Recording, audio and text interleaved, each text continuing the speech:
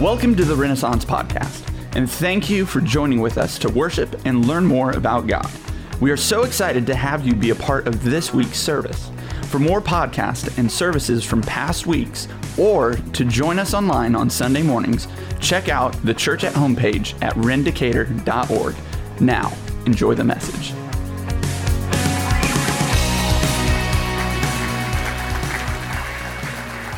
Good morning, everyone. How are you? Good? Good morning, everyone. How are you? Well? Yes. Thank you. Well, let me welcome you, maybe for the fifth time already this morning, but my name is Jeff, and I'm one of the leaders here at the church, and I extend a welcome in the name of Jesus Christ to you. You are welcome here. And if you're visiting here, I've never said those words before. I welcome you in the name of Jesus Christ. So the fact that I just did that is throwing me off a little bit, but it feels right to do. You are welcome. And you are welcome not because of who you are or what you've done or not done. You are welcome because of Jesus and what he has done. That you are welcome to come and join us as we gather together and worship him and minister to him. How many of us come to church, and you don't have to raise your hand, this is not an official poll. We'll be emailing those out later this week, but this is just for me to know. But how many of us on our way to church are considering ministering to God when we come? Or how many are rather thinking, man, I really need a word from the Lord today. Or man, my week really sucked. Like I could use like something from the Lord. Like we come to church needy a little bit, and we're hoping that God would use his people, maybe the worship, maybe the teaching or whatever to minister to us. But how many of us come to this place desiring to minister to the Lord? I'm not trying to bring shame or even condemnation, because I want you to know I struggle with that too. And I was reminded this last week that the early church, that many times when they would gather together for worship, that their primary motivation was to minister to God, not because he's in need of anything. Say amen. He doesn't need anything from us. God is not a God who is in any lack or has any need, but he is deserving and worthy of our worship. And so when we come to minister to him, what we're doing is we're giving him the accolades, the praise, the hand claps, the reverent standing and bowing before him because he's worthy of such worship.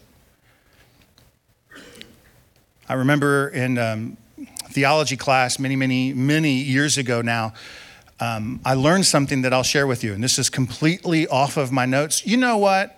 For the record, we might not even talk about this stuff over here, if that's okay with you.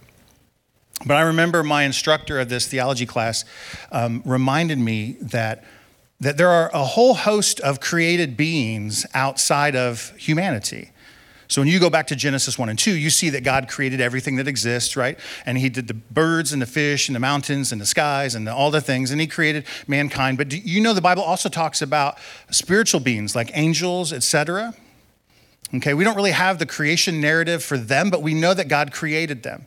And we also know that angels don't get to experience salvation the way humanity does. So all that to say this, that when a person comes to the realization, by the Holy Spirit drawing them in, when a person comes to the realization that they're a sinful person and God loves them and wants to save them through the work of his son, Jesus Christ, sending Jesus Christ to the cross to die for them, to be raised from the dead as we celebrated today, all of that, when a person receives that and accepts salvation, the free gift of salvation, the angels lose their minds in heaven. Because they have no reference for this. Because they're with him all the time. They know what he's like. But for a person like you and I to reach into this thing called faith and to believe in something that seems so foreign to the world around us, that when we believe and we trust and we move in faith and in hope, that these spiritual beings, these angels, they go, are you seeing this? Look how they devote an hour, like a week, every week to come and to give glory to God the Father. Look how they do this. And the angels are like, oh my goodness. Are you sensing what I'm trying to say here? Is that we get an opportunity to give God what is due him and watch heaven just be blown away by our adoration and our worship. So today we finish the third week of a series that we've called Spiritual Practices. And in this particular spiritual practice, we've been talking about worship, which is maybe why I'm talking about all of this off of notes, because it's sort of been in my craw, so to speak, right? Just been thinking about this worship. There are many spiritual practices that a follower of Jesus, a Christian, a disciple, whatever language you like to use, there are many spiritual practices that I would encourage you to participate in to grow in your faith and in your understanding of who God is. And so throughout the coming years, right, we're going to take some time out of our Bible study and we're going to do these little series on spiritual practices. One of them coming up is going to be like on Bible study and or Bible memorization. How many people think Bible study is important? Right? All your hands should go up. The answer is yes to that. Yes. I will help you. I'll give you the answers. Right? Right? Of course. And we've done a spiritual practice on prayer, but this one is on worship. And we're closing today. Week 1, TJ actually talked about what worship is. Last week, I talked a little bit about using the Bible as a reference point of embodied worship, or what it means to worship not just with the immaterial things of our person, like our spirit and our soul or our mind, but to actually worship with our bodies. And I was so encouraged to hear many of you clapping while the band was playing. That's an embodied act of worship. We don't force you to clap, but you can if you want to. We won't force anyone to dance. You're welcome, but you can if you want to, right? You can embody worship and your praise to the Lord. So, and then this week, I want to talk about probably the most important aspect of worship. We're going to be in John chapter 4, and this is probably the most important passage in all of the New Testament about this idea of worship. And it's talking about worshiping in spirit and in truth. And so that's where we're headed today. I want you to know a couple things as we get started. That in John's gospel, we're in John chapter 4. Let me find my page here. John chapter 4, John writes a biography about Jesus. We call it John's gospel. The Greek word that is translated as worship in his gospel, he uses 13 times in the entirety of his gospel. So in all the chapters of John's gospel, he uses this word for worship 13 times. 10 of them are in these 5 verses that we're going to read today. And so I say it's an important passage for us because of the repetition in it. In their days, they had no highlighters, no way to underline the passage, so they would just repeat things over and over again. Husbands, look at me. When your wife repeats something to you over and over again, it's something important to her, yes? You had an opportunity, bro. You whiffed. You swing and a miss. The answer is yes to that. Yeah, so repetition means it's important. It means it's important.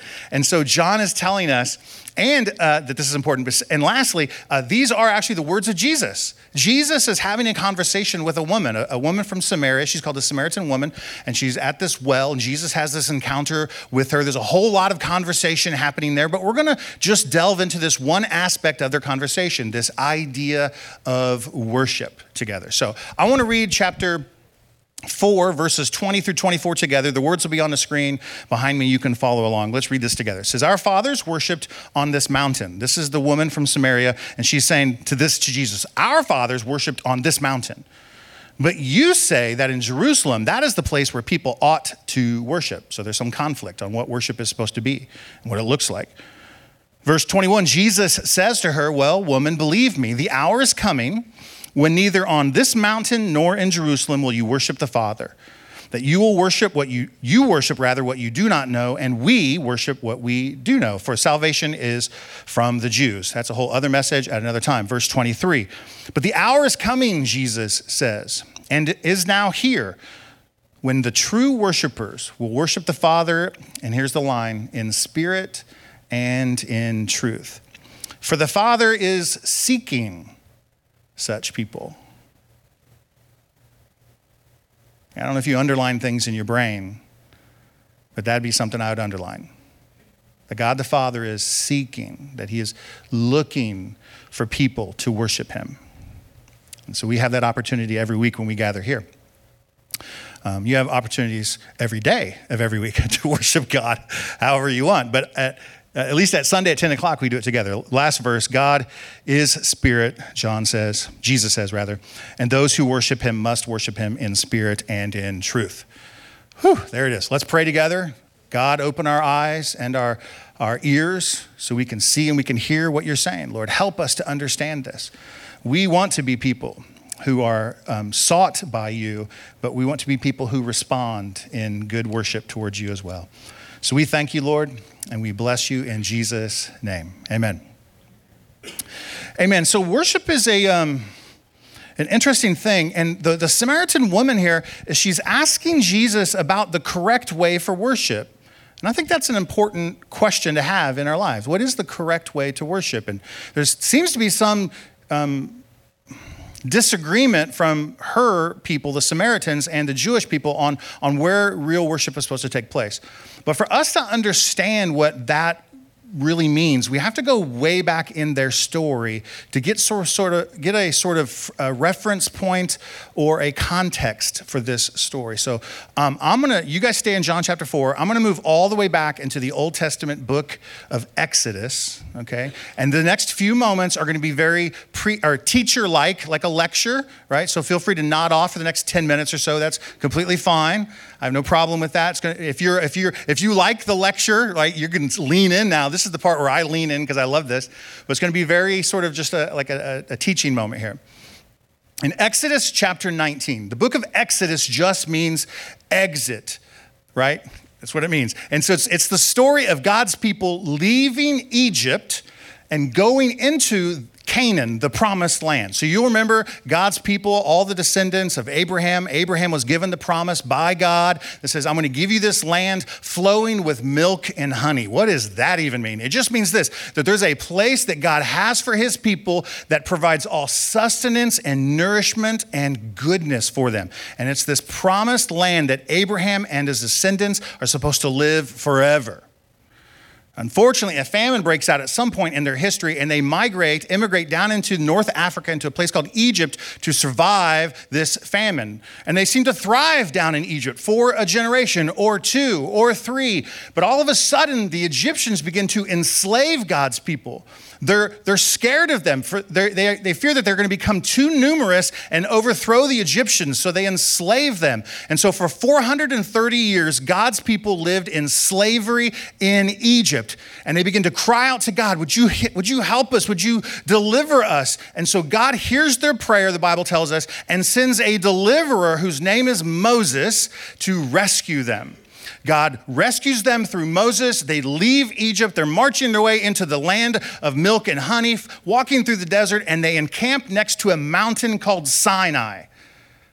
That's a lot. And God invites Moses up the mountain, says, come up here, bro. I got something I want to tell you. And Moses goes up, and God says these words to him, and this is paraphrased. This is just how I see it. God says this, everything belongs to me. All of it is mine. I can have anything I want on the earth. And I want you people. So go down, Moses, and tell these people that I want them and that I will be their God if they will be my people. It's an invitation into, this sounds weird, marriage, if you will. That God loves them and wants them. And so Moses goes down the mountain and says, God wants you. Do you want him back? And all the people go, woohoo, yes, we want him. And God says, okay, prepare yourselves, for in 3 days I'm coming to meet with you. And do people get ready? I don't know, they put on their makeup, they do their hair. I don't know what you do to get ready for the Lord. These are the jokes, help me out a little bit. Yes, they eat, they don't eat, I don't know. They get ready, and on the third day it says that the mountain began to shake. The Sinai itself, not the land around it, the mountain began to shake, as if God himself and the very weightiness of his presence began to cause the pylons or the structure underneath the mountain to give way. And God descends onto this mountain, and it says fire and lightning and smoke was breaking forth from this mountain, all symbols of God's presence. And then out of heaven, this trumpet blast, like a jazz show. I have no idea what this is. And it's this trumpet blast keeps getting louder and louder and louder, and the people are called towards God. And in that moment, they changed their mind. Deuteronomy chapter 5 tells us this same story from a different vantage point and gives us other details that Exodus 19 doesn't give us. Deuteronomy chapter 5, it tells us this, that the people did not go up the mountain to meet with God because they were afraid of him. The God of the universe, the creator of everything, was inviting them into relationship, and they decided not to go because they were afraid. Now just pause for a moment and think what a mistake that was, yes? But before we're too quick to judge, look around you. How many people do we all know who have an invitation into the good, loving graces of God, the creator of everything, through Jesus Christ, and choose not to follow him because of their fear of him? They say things like this, well, I don't want to give up this in my life. Like, I don't mind believing in God, but I don't want my life to change for it. And for whatever reason, they make this decision not to fully envelop and give themselves to God wholeheartedly. And so before we judge them, may I remind you that you and I are oftentimes those people too. Preach, somebody? Preach, somebody? God, you can have this piece of my life. You can have this part of my life, but you know this is my part. And honestly, God's interested in all things. And maybe more importantly, he's interested in your desire to let go of the thing that you refuse to let go of. Maybe that's the thing that he actually wants. So the people say no, they do not go up the mountain. Moses ascends the mountain one more time, and at the top of this mountain, God gives Moses the plans for this thing called the tabernacle. And if you read the Old Testament, we hear oftentimes about the tabernacle. The tabernacle just means tent. There's like this mobile tent thing that God has given Moses plans for. It's a big thing. Don't think pup tent like Boy Scouts, but think really big tent. And the people of God make this tabernacle, this tent, and they dedicate it to the Lord, and God's presence comes to the tent. It comes to the temple, and it says that there was smoke in the tent or around the tabernacle, and that's a picture of God's presence. And they would be instructed to pick up the tent, to pack it up, to carry it a couple hundred miles down the desert and reestablish it, and God's presence would come back, and they would know God is there because there would always be this pillar of smoke coming from this tent. And they used this tabernacle, this place in the tent where God's presence would be with his people for over 400 years. Eventually, there's a king in Egypt. This is a real long story. I apologize. David, you know his name. David becomes king in Israel, and he brings all 12 tribes together, creates one nation. He desires to build a house for God because they still got this broken down temple or tabernacle thing. And eventually, David's son Solomon builds a house for God, and we call it the temple. And the temple is in Jerusalem on a mountain called Zion, and this temple is where God's presence is. In fact, here's an interesting fact. When they dedicated the temple to God after it had been constructed, it said that an earthquake came. And it said that smoke and fire fell on the temple. And it said that smoke was so great that the priests couldn't even minister to God because the smoke was so heavy. Now, if you're a Jewish person and you're experiencing this, what are you thinking of immediately? You're thinking of the mountain called Sinai where God's presence dropped some 800 years before. And in Jerusalem at the temple, now God's presence has showed up. And we're like, yay, God is with us again. And this is all of that to say this one thing. God is seeking his people. God is desiring his people to worship him. We just read about that in John chapter 4. He wants his people. God is a God who wants to be with his people. Can I say that again for you? God is a God who wants to be with his people. He came to the tabernacle and would stay with them. He came to the temple and would stay with them. And we can fast forward through the history of Israel. We know that Israel, at some point, because of their disobedience, the kingdom broke in half. 2 kingdoms. Now we have a northern kingdom called Israel, a southern kingdom called Judah. 2 different kings, both sons of Solomon, fighting over the right to rule this whole kingdom. Eventually, because of their disobedience, God allows 2 neighboring nations, the Assyrians and the Babylonians, to overtake them and destroy their lands. In 722 BC, the Assyrians come in and ransack Israel and take all those people and pull them off into captivity, leaving some of them behind. And in 586 BC, the southern kingdom, Judah, falls to the Babylonians, and they are pulled away into captivity as well. And the temple in Jerusalem is destroyed. Some of the people that were left behind in the northern kingdom some of the Jewish people intermarried with other Gentile and pagan groups that moved into this area, and those people became, wait for it, the Samaritans. So these sort of half-breed, half-Jewish, half-pagan, sort of mixed religion type of people became the Samaritans and lived in this area in the promised land, right? And then eventually, if you know the story of Nehemiah, et cetera, they come back into Jerusalem, they rebuild the temple, and the Jewish people come back to the southern kingdom, and the Samaritans are kind of up to the north, and then these two people groups just do not get along. Is this all making sense? This is I'm sorry, it sounds like a history lesson at this point. But you have to get this because Jesus is having an encounter with the Samaritan woman. And they're having a conversation about a lot of things in her life. I won't bore you with all the details. You can read it in John chapter 4. Like he gets in her business, like about her life stuff, right? But that's not what we're talking about today. He gets in her business. But then to change the subject almost, she goes, but where should we worship, Jesus? Like I can tell you're a prophet, where should you worship? That's the question that we just saw in John chapter 4.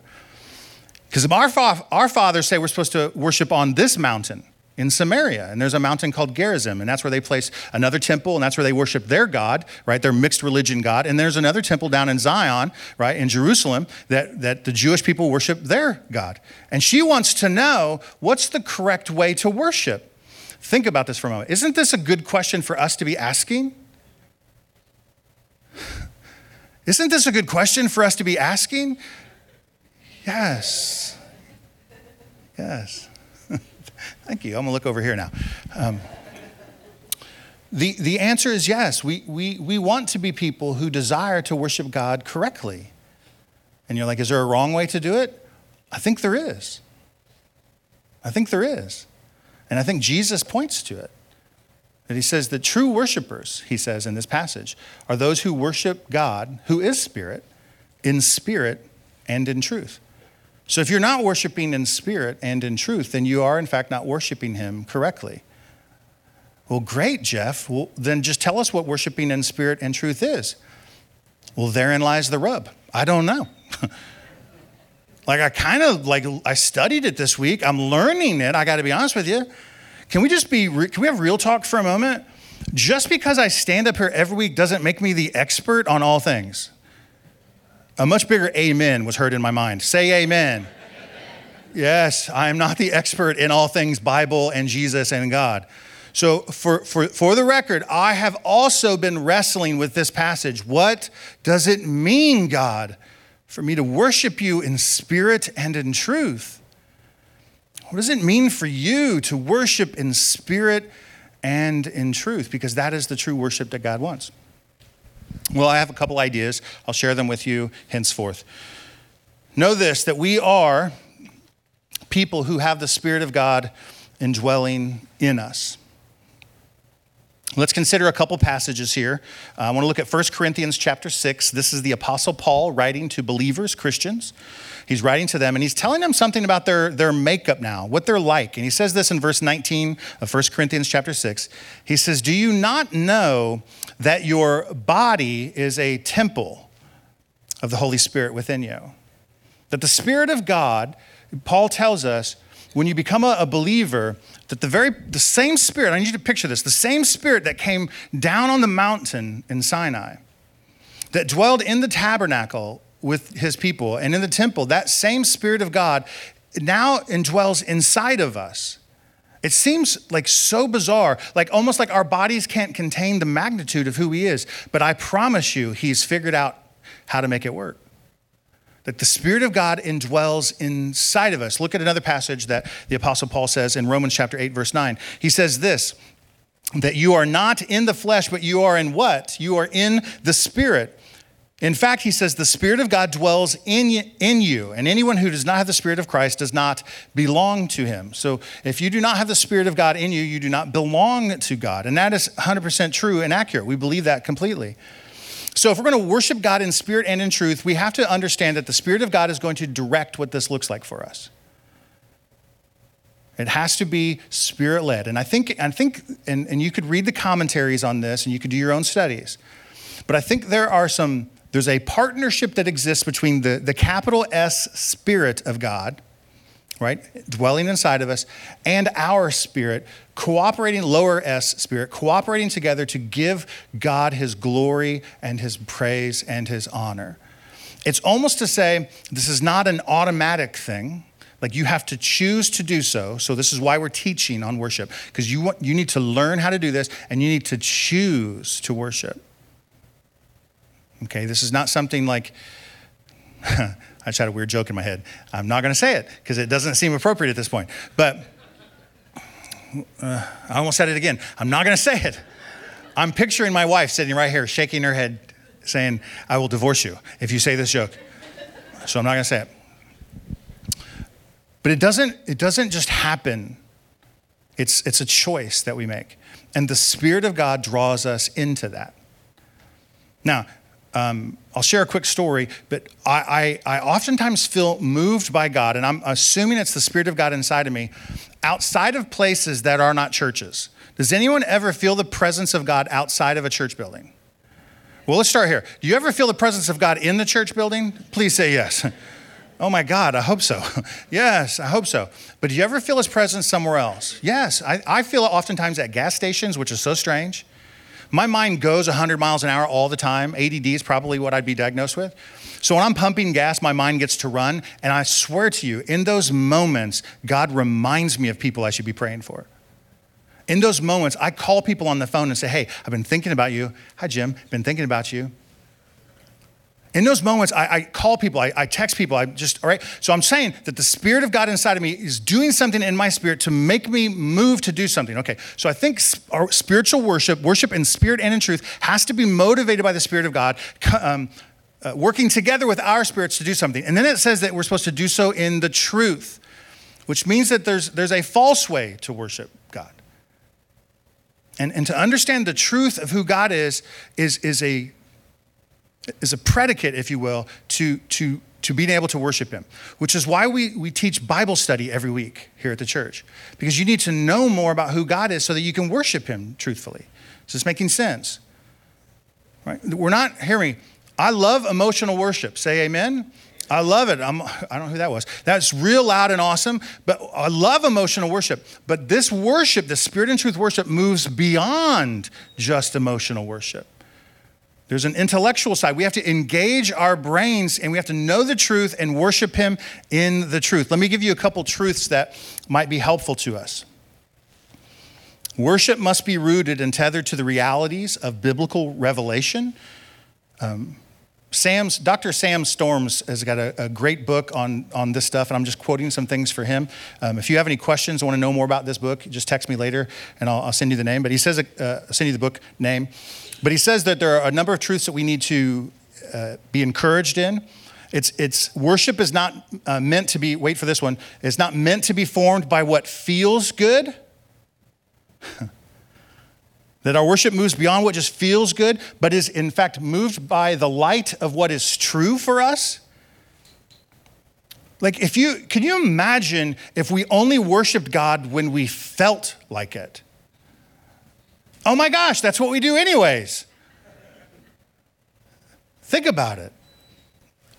Like worship has to be motivated by something other than our emotions and our feelings. Say amen and I'll move on. It has to be. There's a God who created everything and is desperate to be with you. Desperate to be with you. Maybe desperate's the wrong word, but desirous to be with you. And your choice is to respond or not. It's up to you. So we worship in spirit and in truth. That our worship, to be true, must be doctrinally grounded and focused on the truth, what we know about God. And any worship, and this is important, that is inconsistent with what is revealed in Scripture can ultimately degenerate into idolatry. That we can begin to worship something that is not the true God. So we need the Bible to encourage and to teach us on ways to worship. I was praying this morning. On Sundays when I preach, I oftentimes wake early and I go for like a run on the treadmill in my garage. And I do so just to clear my mind. And I kind of run through my notes in my mind, like, okay, Jeff, make sure you say this, make sure you say this, make sure you say this. And if I could be very honest with you, last night and leading into today, there just seemed to be this like missing part of my message that I just couldn't put together. I want you to know I've prepped this for hours. I've studied. I've read more on this subject than I'd ever want to read again for a while. You know what I'm talking about? Like I've done the work, but I felt like there was something missing. Normally, look at me. Normally, I'd be freaking out. I'd be freaking out because Jeff, you in 6 hours, you got to get up and preach, bro. Like you got to have something to say. But I wasn't.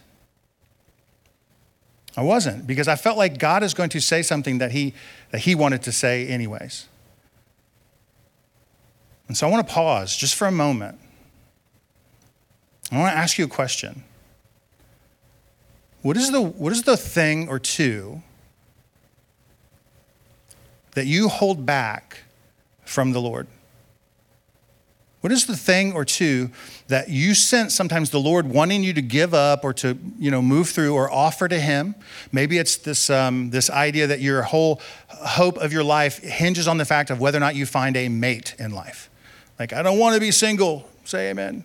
I don't want to be single. God, give me someone I can love and marry and whatever. Maybe there's something, and you're just holding on to that. And I'm not saying he's not going to give that to you, but for whatever reason, like that's a stopping block for you because for you to say God is good means to imply that your singleness is also good and you disagree with God. Maybe it's the issue of anxiety. I'm a person who struggles with anxiety. I say struggle. I kind of enjoy it some days. I don't know. But it gets me out of bed in the morning. I don't know. But, there are things, and I struggle to go to God and say, I believe your promises. I believe all the things you say to be true. I believe all of that. But why am I still struggling with this one thing? And that becomes a barrier of sorts. And so my experience in life is driving now my worship towards him instead of the truth about him. You do understand that your experience with God might not be fully synced up with what the Bible says about who God is. And we have to be okay with that. And so your experience, there might be 50 reasons why there's something going on in your life that you've prayed for God to take away. I don't understand it either. But I promise you, if you had the power to answer prayers like God has, and if you had all knowledge into all aspects of your life, you would answer your prayers the same way God is answering your prayers. You like somehow, if you have this idea, like if I was in charge, I would do it differently. Hear me, that's gross. You are worshiping something other than Jesus. So there's this huge hole in the message today because maybe the Lord wants to talk to you about something. What is the thing that is stopping you from going all the way? Is it just distrust? Is it maybe I don't really believe the story? I don't know if I can trust the Bible. What are the things? Listen, I'm not going to solve them here today. I just need you to hear from the Lord and take those things to God and ask him to help you. So let's pause for a moment.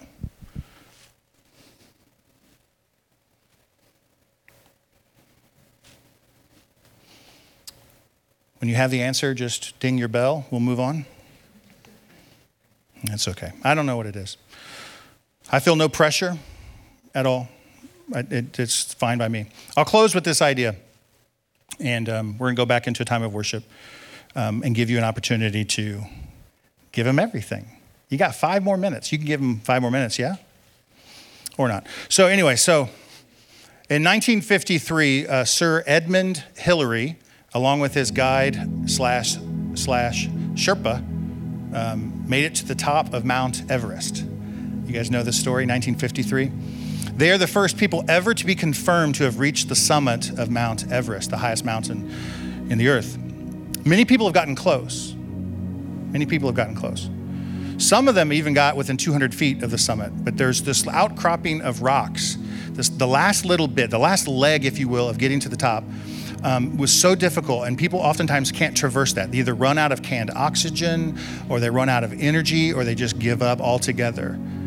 But Hillary, along with his Sherpa, they made it past this outcropping of rocks and got to the top, where Hillary, it has been reported to us historically that he had a cross with him. symbolic of Jesus Christ, right? And he takes that cross and he places it on the highest mountain in the world, as if somehow he just brought Jesus to the top. I'm thinking, bro's been there forever. You know what I mean? He's already been there. I'm just saying. But it's just sort of a moment, and he wasn't a Christian. Somebody gave him the cross. I'm not even sure why he did it, but he sets this cross up there. It's just symbolic, I think. But this last little outcropping of rocks has become known as the Hillary Step. And it has stopped so many people from getting to the top of the mountain. So many people get all the way there and just can't get past this last difficult place. In fact, other people come up the mountain from a different direction instead of going his way because this is so difficult.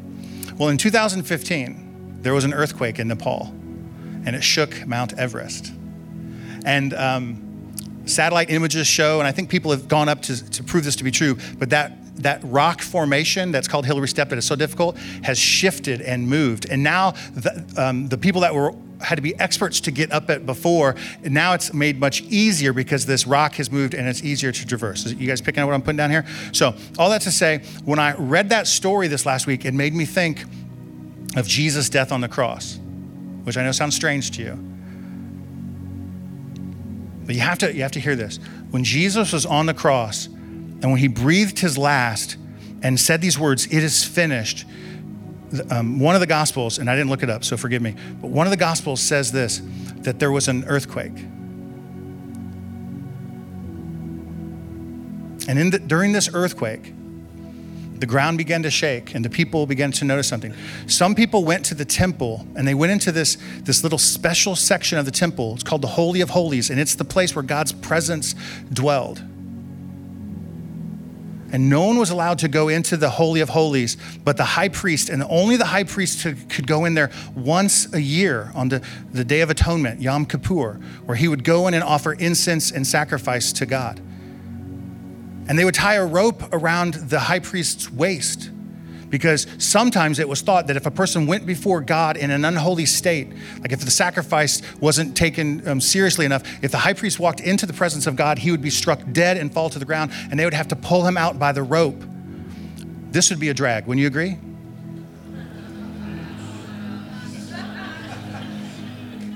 Come on.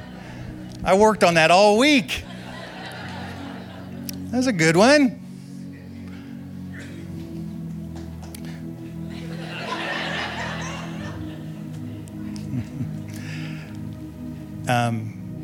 The earthquake takes place. Somebody runs into the temple. They look in the Holy of Holies, and this curtain, this veil that had been separating God's holy presence from everyone else had been ripped in two. And it had been ripped in two from top to bottom, which is just a great story, right? All that to say, the work that Jesus has done in that earthquake moment, if you will, that the veil has been torn and that God's Spirit is available to all. In fact, Jesus says these words. After his resurrection, he's going back up to heaven to be with the Father, and he says these words to his disciples: "It's a good thing that I go away from you, because I'm going to send you the Holy Spirit." And the Holy Spirit is no longer going to be bound behind a curtain. He's no longer going to be ministered to by incense and sacrificed animals. That he's going to be worshiped by us. That the Spirit of God is going to dwell inside of us, and God is going to use his Spirit to worship the Father and Jesus Christ, his Son. Amen? I mean, this is heavy stuff, guys, heavy stuff. But we move forward in worship because of that work. And all God is asking for is us. It's all he wants. It's all he ever wanted.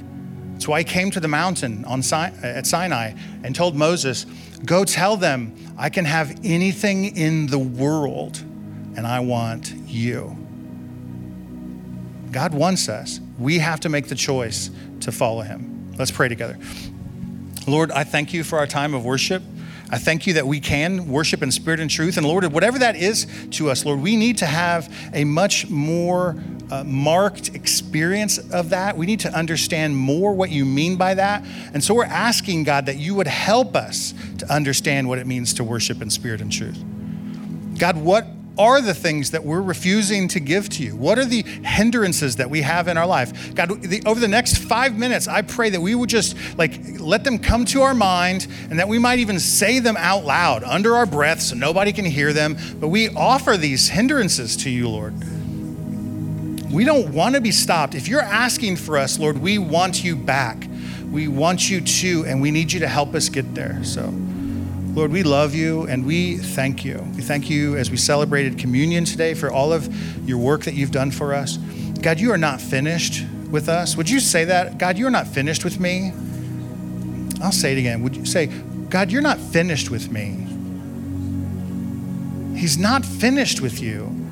He's not. Oh my goodness. And there's so much goodness and greatness that he has for all of us here, and he's drawn us in. And I'm just asking for the next few moments that we would just stand and we would worship him in spirit and truth. Just give it to him. Amen. Thanks for joining with us today. We would love to pray for you and make a connection with you. So please check out the Church at Home page at rendicator.org. Here you can ask questions, request prayer, find past messages and podcasts, or support Renaissance through online giving. We can't wait to hear from you.